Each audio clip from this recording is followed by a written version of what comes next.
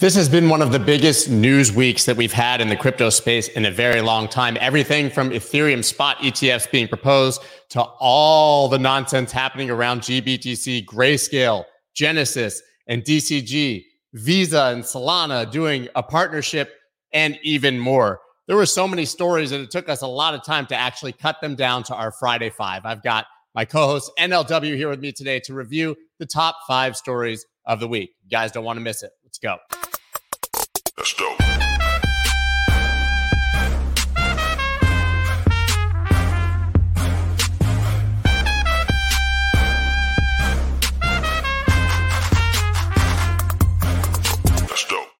What is up, everybody? I am Scott Melker, also known as the Wolf of Wall Street. Before we get started, please subscribe to the channel and hit that like button. Going to go ahead and just bring on Nathaniel right now. I know we're running a little late. We wanted to keep you guys in suspense. How's it going, guys? Yeah, so it was pretty challenging this week to get down to a top 5, in my very humble opinion. So much so that I kind of listed a few honorable mentions here. I mean, not even in the top 5, apparently, as JP Morgan moves into deposit tokens for settlements.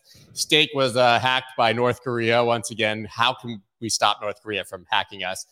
We have apparently the U.S. authorities and FBI looking into DCG, and the IMF saying not to ban crypto. And those aren't even in our top 5 stories. Pretty crazy week, I would say. But what is Visa tapped Solana and USDC stablecoin to boost cross-border payments. Do you want to dig into this for me? It seems that they already were piloting this for quite a while. They've been doing it on Ethereum, but that they've now moved on mostly to Solana because it's faster and cheaper. Yeah, I mean, I think there's a couple things that are interesting about this. One is, I think the overarching is Visa just absolutely plowing ahead with the integration of crypto rails as part of its normal course of business. I think what's meaningful about moves like this is that you're sort of moving out of the realm of, oh, it's a cute pilot project for the sake of headlines, into this is just another option to settle transactions, which is the core business that we're doing. And I think putting kind of a fine point on that is the fact that this wasn't like, I don't believe at least that Visa sat down with the Solana Foundation and cooked up something big. This is just Visa tapping into existing public infrastructure, making a decision to do it, which is exactly what you'd want to see in the normal course of sort of crypto adoption. Is again, not sort of headline driven, partnerships, quote unquote, but just integrations of infrastructure. And I think that's what we saw here. Yeah, I agree. And Kai Sheffield, who's the head of the Visa side of this, did a great thread on it and said exactly what you just did. He basically said, listen, this is how, in this thread, you guys should dig it. He said, this is how Visa works, right? When we settle a transaction, it's between the merchant and the bank. And this is just a better way to do it that we're piloting for anyone who wants to use USDC. They're effectively saying what we've known all this time is that there is a better way to do this, a faster way that eliminates intermediaries and settles even quicker. I mean, it seems like such a layup, but like you said, this didn't require them going to the Solana Foundation or calling a CEO. They just said, there's an existing technology here that can make our business better, and are adopting it. I think this is just absolutely huge. And yet again, one of those things that's not making noise in this bear market or this crypto winter, whatever we call it, that will be in a year, one of those narratives that we look back on and go, holy crap, Solana is working with Visa, and this is how Visa is settling their transactions as we see Solana go up by a few 100%. I really think these are going to be meaningful stories in a year when the bull market picks up. I think one of the things that is going to be sort of fascinating to see is Solana has had a real trial by fire, which it was always going to. Anytime you have an alt layer one that rises to be sort of the darling of a bull cycle, it has to then go through a bear cycle and see if, was it just venture capitalists taking advantage of a new narrative to make a bunch of money, or does it have actual staying power, right? And Solana had it extra hard because of its association with SAM and FTX and Alameda. And so the fact that you still have people building on it that range from, small projects all the way to sort of Visa, I think is testament to the fact that it's sort of gone through and is working its way through that trial by fire. Yeah, in fact, I mean, from a market perspective, you would think that because of the relationship with SBF and FTX, that it was almost beaten down more obviously than it should have been, and should be one of those that actually has further to rise, right? I mean, the reversion to the mean for Solana, when you see the things Ethereum doing and that Matic and Polygon, these partnerships, should be tremendous to see. There's still a ton of building happening on Solana. For what it's worth, that's been my assessment of a lot of, we got down to, what was it, 17, 18,000 in Bitcoin, sort of in the lows post FTX. And we decoupled from the larger macro to the downside. And I think a lot of what we've been doing since then is to some extent finding where the bottom was supposed to be for this cycle, to the extent that there is such a thing. So it's always been kind of interesting to see people kind of, why are we at 26 or 30 or whatever? It's, my feeling has been that it wasn't necessarily some sort of, big move. It was just that reversion to the mean of, this thing isn't totally dying, and we're back to sort of where the bottom might have been had it not been for catastrophic fraud all over the place. 100%. Even if you just look at sort of the 4-year cycle, we had what would have been the bottom on the chart when, people view that metric in different ways, but where weekly RSI was oversold and all this, bottomed around 20. And then all of a sudden we got this sort of FTX black swan, but retraced that across the entire market in just 2 months. So I really do think that right now, 25K is just sort of fair value, right? Yep. It's where price was before and after Grayscale, before and after BlackRock, and before and after sort of FTX. So I agree with that. I think that means this is just that part of the cycle. Yeah, there's something to be said for people like not being real stressed out about where the price is too, just as a psychological indicator of that. Like, it would be nicer if it was 30, but at 30, we're getting kind of excited. At 26, we're just sort of hands up, shrug. I guess this is kind of where we are for a while. Absolutely. So I think the next story, and I think that this one is one of the biggest stories of the year, actually, is FASB's crypto accounting shakeup could lure more corporate investment. Michael Saylor and others argue. For anyone who wasn't paying attention, you've probably watched the show, you've probably heard the nuance of this, but effectively we had Michael Saylor and MicroStrategy buying Bitcoin, sparking the last bull market. I think it's fair to say it was like August 2020, and that led to the massive run-up, Tesla buying, Square buying. And we saw that Michael Saylor sat down with, I believe it was 2,000 CFOs of companies. We were all so excited that February of 2021, he was going to teach them all how to put Bitcoin on the balance sheet. Crickets, right? It absolutely didn't happen. And it turned out that was a result of the way that they had to account for their Bitcoin on their balance sheet, which was effectively to peg it to the lowest point it was during that quarter and then take the loss. And even if it was higher, you couldn't take the gain. Well, those rules are now changing in 2025. So I don't think that this is a massive catalyst at the moment, but this opens up just huge potential in the future. Yeah, I mean, it's funny. I love the quotes around this one because the people who are on the FASB were basically like, it's very rare that we get to do something that's incredibly obvious, time-saving, and right. But this is that, and that's why it had a unanimous vote. It just, the way that it was accounted for didn't make sense before. And to your point, Scott, I don't think, this is going to be a theme too. Anytime you start to kind of look at institutions getting involved in some way, there's a temptation to view every story as it should be a bigger deal than it is. But really, it's all about the slow accumulation of normalization. And this is just another part of that. No one is going to make the decision to put Bitcoin or ETH or anything on their balance sheet because they know how to account for it.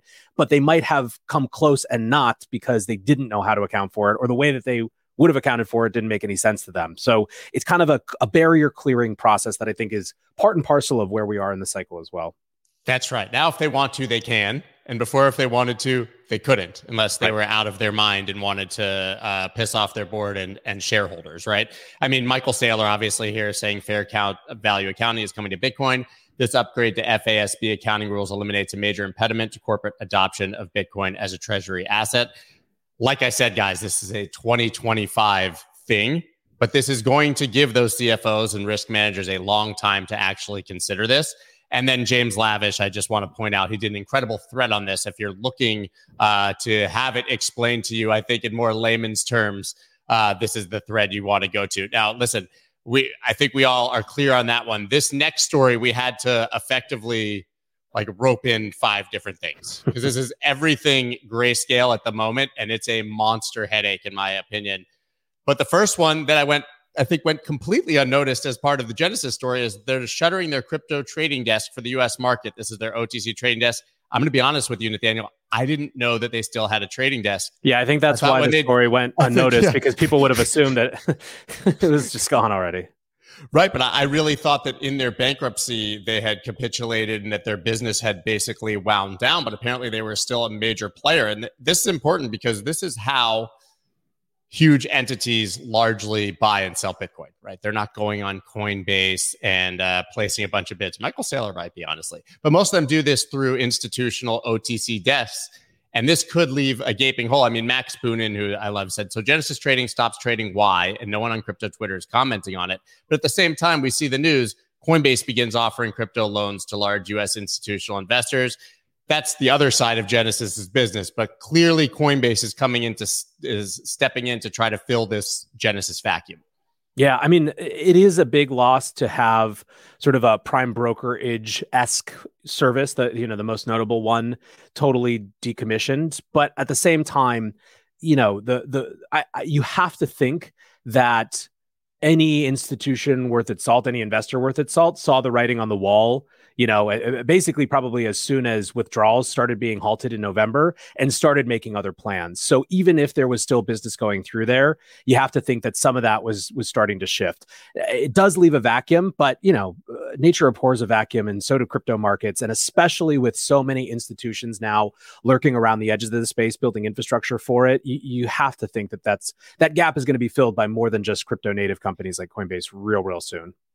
Yeah, I think we all know that it's going to be the BNY Mellons and the JP Morgans. I mean, we already talked about at the very beginning that was an honorable mention, because I think we need to see more from that story. But this isn't all that's going on with Genesis at the moment, right?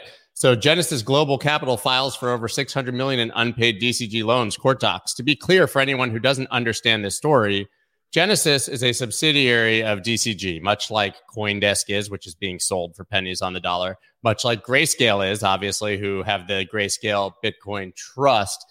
But this is basically DCG taking a loan from Genesis, their own company, Genesis now suing them because they didn't pay back that loan, suing themselves for a loan that they took from themselves, that they failed to pay back to themselves.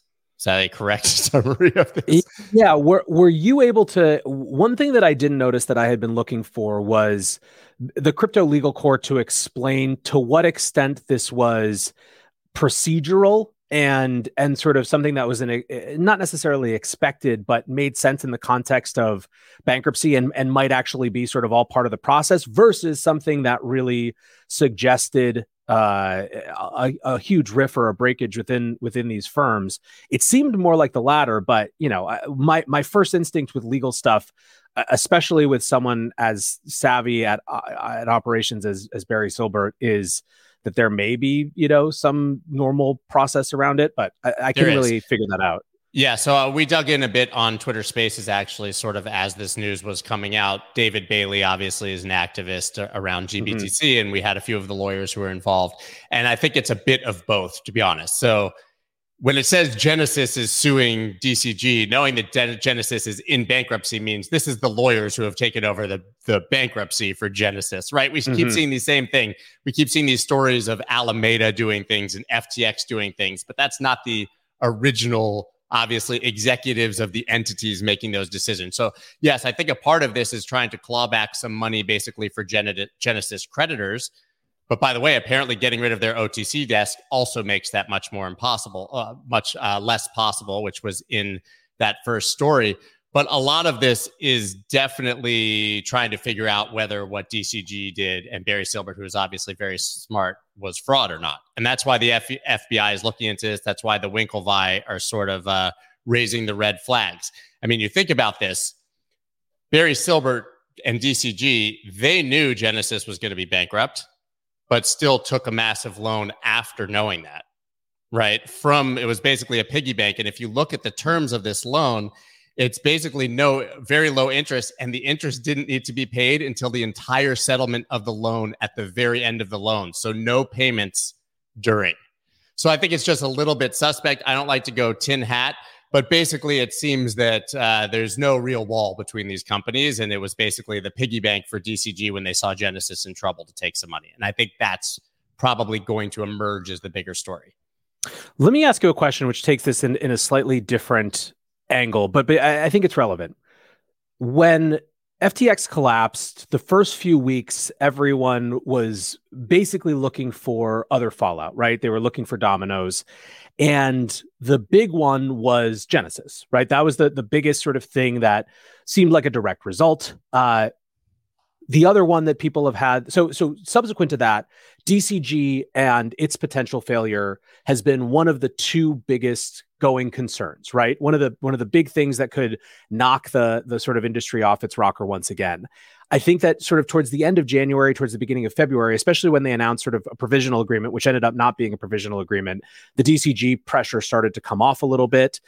The other big one is obviously Binance. And, we on any given day, we could fill all 5 of these stories with the latest Binance FUD, right? It's just sort of the nature of the beast right now. It is. My question, because there's a lot of speculation about this. How much actual damage to the industry do you think there would be in the context of the FBI actually going after DCG more? And by that, I mean, how much do you think the industry has sort of internalized and just sort of like, almost cordoned off these things? And maybe we can save the same question for Binance for another week when we actually do that. But I'm interested in that debate because my suspicion is that the long period of time that the market has had to digest these possibilities makes them potentially a little bit less terrifying than they would have been if it all piled up, call it December, January. I agree 100%. I mean, we've even seen Binance market share basically go from 80% to 30% over the course of this year. The smaller they get, the less impactful their collapse will be. I think that that's fact. And I think that most serious people are not doing business with DCG based on the same sort of thinking. So to your point, I think the longer this happens for both Binance and DCG, the less impactful it will be, especially if this pushes into just a natural next cycle. I found the tweet I was looking for, by the way, that just gives a pretty good, quick summary of this from AP Abacus, who, he gets all the insiders at the SEC and such. Update, attempting to keep it as simple as possible on DCG stuff. DCG knew 3AC was insolvent before anyone else, bought their GBTC bags. If you guys remember, BlockFi and 3AC were the biggest holders of GBTC. DCG knew FTX was insolvent before anyone else. DCG took out huge loans from themselves. Genesis is controlled by DCG. DCG knew Genesis was insolvent before anyone else. DCG knew that had forever to pay back billions in loans to a bankrupt Genesis, which they controlled. Barry DCG went all in on the GBTC and Grayscale, again, a company they control, carry trade, and lost while also paying themselves huge fees. Incest at best, fraud at worst. So, I mean, listen, I can't, there's a lot of smoke. That's all I'll say. There's a lot of smoke. I think it is also notable the degree to which the Winklevosses have just been comfortable going full scorched earth.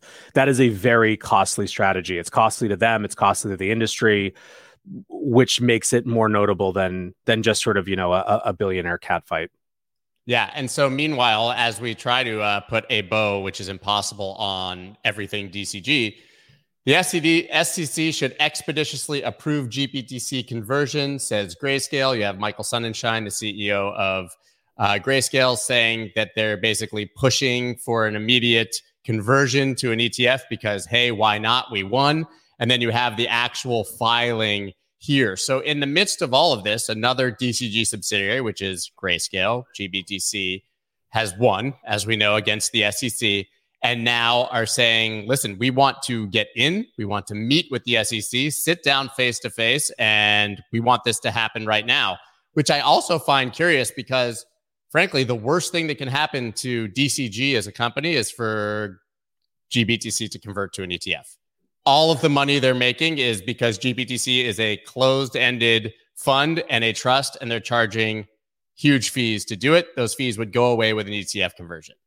Yeah, I mean, I think it has to reflect an assessment that the writing's on the wall, and that is it's going to be unwound some way, or it's going to convert. And there's also a lot of psychological and market signaling that matters. If Grayscale were able to get in there, get the first ETF, that is a projection of strength when they are clearly, digging under every couch cushion, trying to figure things out and probably calling in every favor that they have, So to the extent that their business looks, like it's rebooted in this very positive way, sort of heading into a new cycle and a new era in crypto, I think that there's value there in terms of their ability to go get capital from elsewhere. So I don't know, maybe that's part of it, but who knows? I agree. If you know that it's going to blow up one way or another, and if somebody else gets the ETF, that GBTC effectively becomes completely useless, you need to shoot yourself in the foot and be the first one to get there and hope that the AUM that comes in because it's an ETF covers the income that you're losing from those fees. But this is a very, very dangerous game and very dangerous situation. And if you want to talk about, I've seen some, I think, bad takes, to be quite frank. A lot of people fear that if they get an ETF conversion and the fund opens, there would be massive selling pressure on the market because all of that Bitcoin unlocked in Grayscale and GBTC would basically become available for selling pressure on the market. But that does not really concern me. It's never played out like that. And in every fact, time those huge selling pressure is going to come, it never does. Bullish unlocks is a phrase for a reason. It's just like, this is a market that is entirely predicated on being the freest market that exists. It trades 24/7. It trades with fewer intermediaries and craziness than anywhere else. And because of that, it's more volatile, but it's open. So the fear of people being allowed to do what they're supposed to do is nuts. A. B, if you talk to people who have spent this bear cycle interacting with institutional investors, I had Hani Rashwan from 21 Shares on the Bitcoin Builder show earlier this week. So he shared a stat that more than half of their funds are within 5% of all-time highs in terms of the underlying coins held. So not in terms of the AUM from a US dollar perspective, but in terms of how many Bitcoin are in the fund, how many Ether in the fund. And he said some of that is turnover of new people being able to smell blood and kind of take advantage of lower prices. But the majority of it is people just not being that freaked out and holding. And, so the idea that somehow this one thing is going to, open up a ton of Bitcoin, whatever, it's just, it never plays out like that. It seems unlikely. And even if it was, whatever, 3 days later. Yeah, exactly. It's just, there will be an entirely new category of people salivating to get Bitcoin at whatever new floor has just been created, and it'll, maybe not bump right back up, but it's not going to be a long-term impairment. Yeah. Also, I have to imagine that a ton of the people who've had their Bitcoin locked in GBTC all this time are institutions and are hedged in one way or another. So they would be unwinding those hedges at the same time, which would effectively account for it. And there would be an immediate and massive arbitrage opportunity here, just like that cash and carry trade I just talked about, that would probably cover this completely. If there's a huge opportunity to buy or sell things at different prices on the same underlying asset, you can be guaranteed that the best traders in the world are going to find a way to exploit that, and that inefficiency is immediately going to be gone. So I agree with you. But you did just invoke 21 Shares. If you had the conversation with them, then you're the man to lead this conversation. 21 Shares and Cathie Wood's ARK file for first U.S. spot Ether ETF. Man, the SEC is just under fire right now. Yeah. How many applications for how many different crypto products can they continue to reject? I think that there's the pressure. I mean, we talked about this last week, that there's an opportunity for the SEC to use the Grayscale decision against them as a moment to sort of pivot, basically, and say, we've never been against reasonably structured products. Here's a thing, right? I think that that's sort of part of what people are smelling around, a potential spot Ether ETF as well. It's just that when you kind of take a step back and you assume that the broad take of sort of the mainstream regulator is what are reasonable protections, what are reasonable products to be offered, things like spot Bitcoin ETFs and spot Ether ETFs look real reasonable, especially as they have gone, listen, we talked about this last week too. All of the promoters of those products are taking up that narrative where they said, you know what, it wasn't the wrong call to push these things back in the past. The market has gotten a lot more sophisticated. We've got surveillance sharing agreements, that right? Like they are making that argument, even if the SEC isn't. And it's very clear that, you know, the judicial branch doesn't seem to have their back with sort of specious and novel legal arguments. And it doesn't seem likely that the way that policy gets made eventually, when it gets made, is going to be so strict as to deny or to have it make sense to deny things like Bitcoin spot ETFs and Ether spot ETFs. Agree. And then, of course, right when Cathie Wood, ARK 21 Shares came in and filed, Van Eck couldn't be left out of the party. They came in later the same day. It makes me wonder, you don't see a Bitcoin spot ETF, Ethereum spot ETF filed for at all. And then all of a sudden you see two in one day.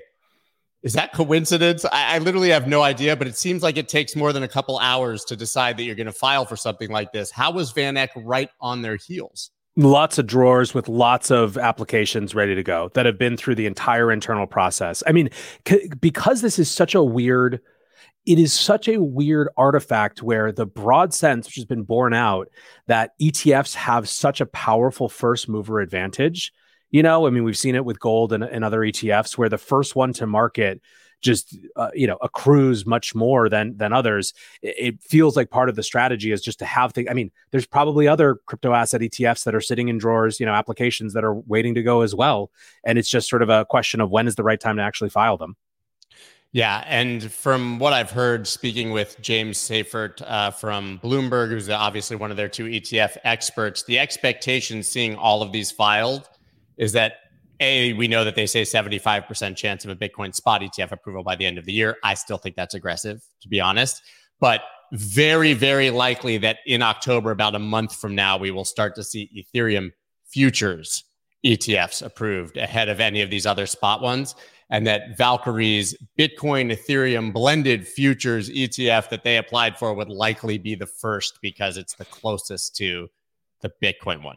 But it does seem that the SEC has almost no argument they can make against an Ethereum futures ETF because we already have the Bitcoin futures ETF. And by the way, a 2x leverage Bitcoin futures ETF. Yeah, no, I agree. I think at this point, it's much more about politics and saving face than it is about rational decision making. I agree. And so coming into the last story, which is sort of our bucket of regulation and legal that we have happening here, CFTC goes after, I'm going to assume it's pronounced open, other DeFi operations in enforcement sweep. It was Open, 0x, and Deridex. By the way, I was reading this article and I laughed because they said they had reached out to all of them for comment, but they couldn't find anyone at Deridex to reach out to for comment. There was no human being that they could track down in all of their research as CoinDesk to find a single person who ran or even worked at this place. But these are small fines, 250,000, 200,000, and 100,000. But basically saying that these three offered illegal derivatives trading in the United States. So this is clearly saying, hey, you can't operate a leveraged DeFi protocol in the United States. Obviously, we already saw SushiSwap, which isn't leverage, be attacked. But this is sort of a statement, right? These are small settlements, but I think a huge statement on what these companies can and cannot do in the United States. Yeah, I mean, this is the playbook we've seen. Go after small actors, use it, hold it up as not only a win for sort of the politicking of the agency, but also as precedent that can be, wrapped to other cases because these people aren't going to fight the case, right? So you sort of have these summary judgments that basically, the SEC argues constitutes policymaking. I mean, this is the definition of regulation by enforcement when people use that phrase, is taking the agreement of parties that are admitting culpability or at least paying fines, even though they technically don't have to admit culpability, and saying that applies to everyone else as well. I think that the DeFi was always going to be a battle, and there are, it's going to take huge discussions in Congress to figure out where those lines are. But the SEC is effectively, I think, shoring up their side of the argument with these sort of decisions as their sort of entree into that conversation. Right. Just to be clear, though, what makes this slightly different is 100% true on the SEC. These three are the CFTC, right? They're not huge No, but say these aren't huge multi-million settlements like the SEC goes for. Yeah. But this is the CFTC getting in on the party saying that, hey, maybe, doing a little bit of regulation by enforcement works for us as well, following the Gary Gensler, let's attack Kim Kardashian so no other celebrities do anything playbook. The CFTC, you can kind of read through the comments how different folks have reacted to the events that have transpired over the last, 12 months or whatever. And the CFTC clearly took umbrage with being associated with Sam as sort of FTX's preferred regulator, because there was a very distinct and serious uptick in aggression following FTX that felt more from the comments sort of around it, about sort of making a point that the CFTC wasn't some sort of pushover regulator.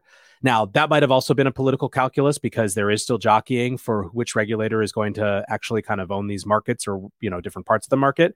And maybe they thought that they were impaired basically by that association as sort of the crypto industry's preferred regulator. So they had to sort of, jump to. But again, there's just so much politicking involved versus, just good faith efforts to try to figure out the industry. Right. Maybe in this case, also, there's an element of the CFTC generally is viewed as the regulator for exchanges. So It makes sense that these three would fall under the purview of the CFTC. And I don't think, honestly, that anybody's going to attempt to offer leverage or derivatives trading in the United States now, even based on the three of these. So as quiet and small as they are, I think it's actually really big news.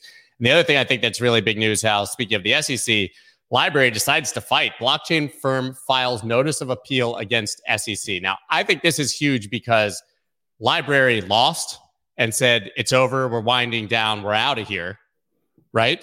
And literally said, we're not even going to be in business. And now, in my opinion, because they've seen Ripple win and they've seen Grayscale win, and there's now a roadmap to beating the SEC, they've decided to appeal. And they can now make the case that, listen, if Ripple's a win, we should be a win.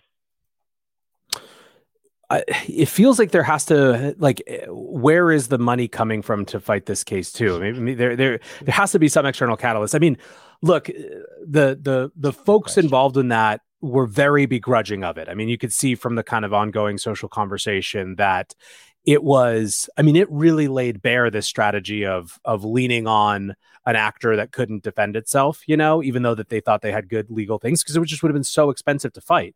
So, I wonder if there's sort of a ghost in the machine who's now kind of come in as well to say, here's the blank check to fight this.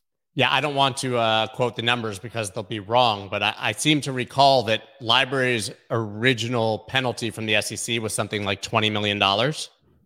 And in a rare move, the SEC lowered it to $130,000 or something like that, because LBRY had no money to even pay a penalty after this entire suit. So to your point, there's literally no way they could be appealing this when the SEC has looked into their books. We all know that they have no money. Where is that money coming from? I don't want to tinfoil hat it, but somebody really wants LBRY to fight back against the SEC here. Listen, I'm for it. So good for them.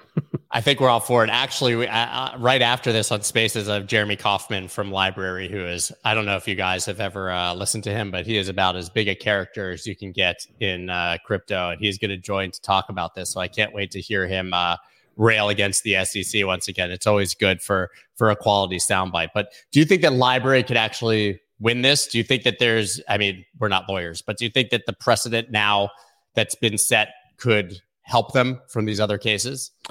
I think that, so one, there has to be a legal assessment that yes, they can. Or, here's the other thing. It felt very much like they didn't even have the chance to fight it. There was no, it wasn't even a consideration at the time, even though they felt they had really strong arguments. The assessments that I've seen from other crypto legal folks were basically, it's a real bummer that this one got lost in the shuffle and that we weren't paying attention, because there could have been a really good fight here. It didn't seem like a slam dunk fight for the SEC in quite the same way that some of their others have been. So, it may be that there's precedent. It may also just be that it's not so much precedent specifically in terms of what, has come through rulings, but the fact that, the demonstration that the courts are looking at things from first legal principles and actually understanding or trying to understand what's going on versus just sort of assuming that the SEC probably has it right and moving on with their day. Yeah, I think they probably got more money and better lawyers, to be honest with you, because they were sort of the first sacrificial lamb of the industry against the SEC, at least on a grand scale. And anyone who knew the story, Jeremy Kauffman from Library literally was the first person who heard them say, come in and register, meet with us. He's told the story on my podcast. He went into the SEC, sat down with them, and basically gave them a full PowerPoint presentation on why he wanted to do what he was going to do. And then they just sued him outright for the release for the unregistered security offering. So he literally presented it to them. I think Ripple spent $100 or $200 million defending themselves. Library spent, I don't want to quote numbers again, but something like $5, right? They didn't have the money to do it. So they didn't have the war chest and they didn't have good legal representation, and they made it much harder on themselves. So maybe they can come back and circle back. I see you deeply digging for something right now. So no, that's the other. I mean, the other thing that I was thinking about is that, outside of just sort of an external funder, it looks like Perkins Coie is representing them. It could be a law firm that wants to that thinks there's a really strong case and wants to, make it. I mean, law firms do this all the time, right? Yeah. If they think that there's an opportunity for a precedential case that they can, sort of associate themselves with, it's very good for business. So I wouldn't be surprised if there's a piece of that going on. But again, whatever combination of things it is, let's go. Yeah, the people don't realize, I think, how common that is in the legal system, that a law firm will come in and do it pro bono so that they can make the case and make a name for themselves, or that they effectively just take all the money from the settlement as a part of it, or that actually there's a huge business in the United States of private equity and venture capital type funds backing lawsuits. And then the person who actually has the legal wins, quote unquote, ends up with like 5% of the money. It's actually a crazy story. Like it must have been the 1980s. My dad invented disappearing sunblock. So like, you would put it on for kids and it would be purple and then it would disappear. And now I can't remember, it was Johnson & Johnson or one of the huge companies just basically came out with it. And my dad said, I have the patent on it. And he had this huge conglomerate that came in and backed the case. They won the case and my dad got nothing. That's because amazing. It was like millions of dollars that people had to pay for the case, and he won and his patent was honored, and yay. Right. Yeah. So principal was pretty crazy story. That's it. We went through all 5. We knocked it out in about 40 minutes. Pretty impressive, I would say. Are there any? I mean, we had the honorable mentions. I know that you have a show coming out today on the IMF.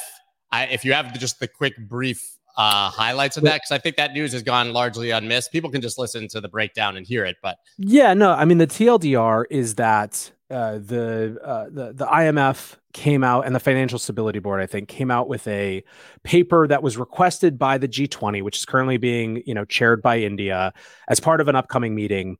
That's meant to be sort of a comprehensive set of recommendations around crypto asset, rules of the road effectively. And so it's almost, think of it like an updated summary document of positions. So this is something that the, member states could view and see sort of what these institutional bodies, or international bodies rather, think are the ways to think about these issues, where the risks are, where the opportunities are. The things that stand out are, one, very much a continued nervousness around stablecoins. There are a number of parts of it that are basically argue that stablecoins are going to be the fastest transmission mechanism for volatility within the crypto space to move over to the to the traditional financial world. I think that people who pay attention to this are probably rightly skeptical of the concern around stablecoins as opposed to CBDCs, from these international bodies. But that was one piece, is sort of more of the same, I would say. The piece that was picked up on, and I think rightly so, was that there's an acknowledgement in the report that outright bans are very unlikely to work, and that, like water flowing, it's just going to move somewhere else. And so to the extent that they're talking to the G20, they're talking about international cooperation and international norms, a ban of sort of outright ban of activities in one area is likely to just push it to some other area. And so there's a shift in tactics to very sort of targeted regulatory, action. So they point to, Dubai rules against privacy coins, and a couple other things. So, what it's not is the IMF saying, hey, crypto is great now. That's definitely not the case. It's more just an acknowledgement that if I think NLW just froze on us. I don't know if he's going to come back, but his face looking a little unflattering. Is that just for me, or did it freeze for you guys too? I'm going to go ahead and take him off. I think that was a great summary. It seems like he's back. There you are. You froze there for a minute, so I didn't want to leave you doing the YouTube thumbnail face. No, it's anyways, that's the gist of it. Is the IMF is saying, despite our best wishes, it's not going to die. So, probably get smarter about how you're going to try to target it. Yeah, absolutely. To me, it just sounds like one of those why ban it when you can try to control it type things. But, but what do I know? Much. All right, guys, that's all we got. Obviously, this will be available on my audio channels, and I'm assuming on yours and on your YouTube channel as well. If you guys want a better version of this, you should probably go to his audio channels, because he'll do a much better intro. And we all know it'll be much more professional than whatever I come up with on the spot at the beginning, man. Thank you very much. I'm really coming to enjoy this. I see that in the comments, people are really enjoying it, saying they're going to listen back twice, that they love the back and forth. I think the format's great, and I can't wait to see how this continues to build, man. Thanks. I hope you have a wonderful rest of your Friday. Yep. Have a good weekend, everyone. All right, everybody. Bye. Thank you. Cheers. That's dope.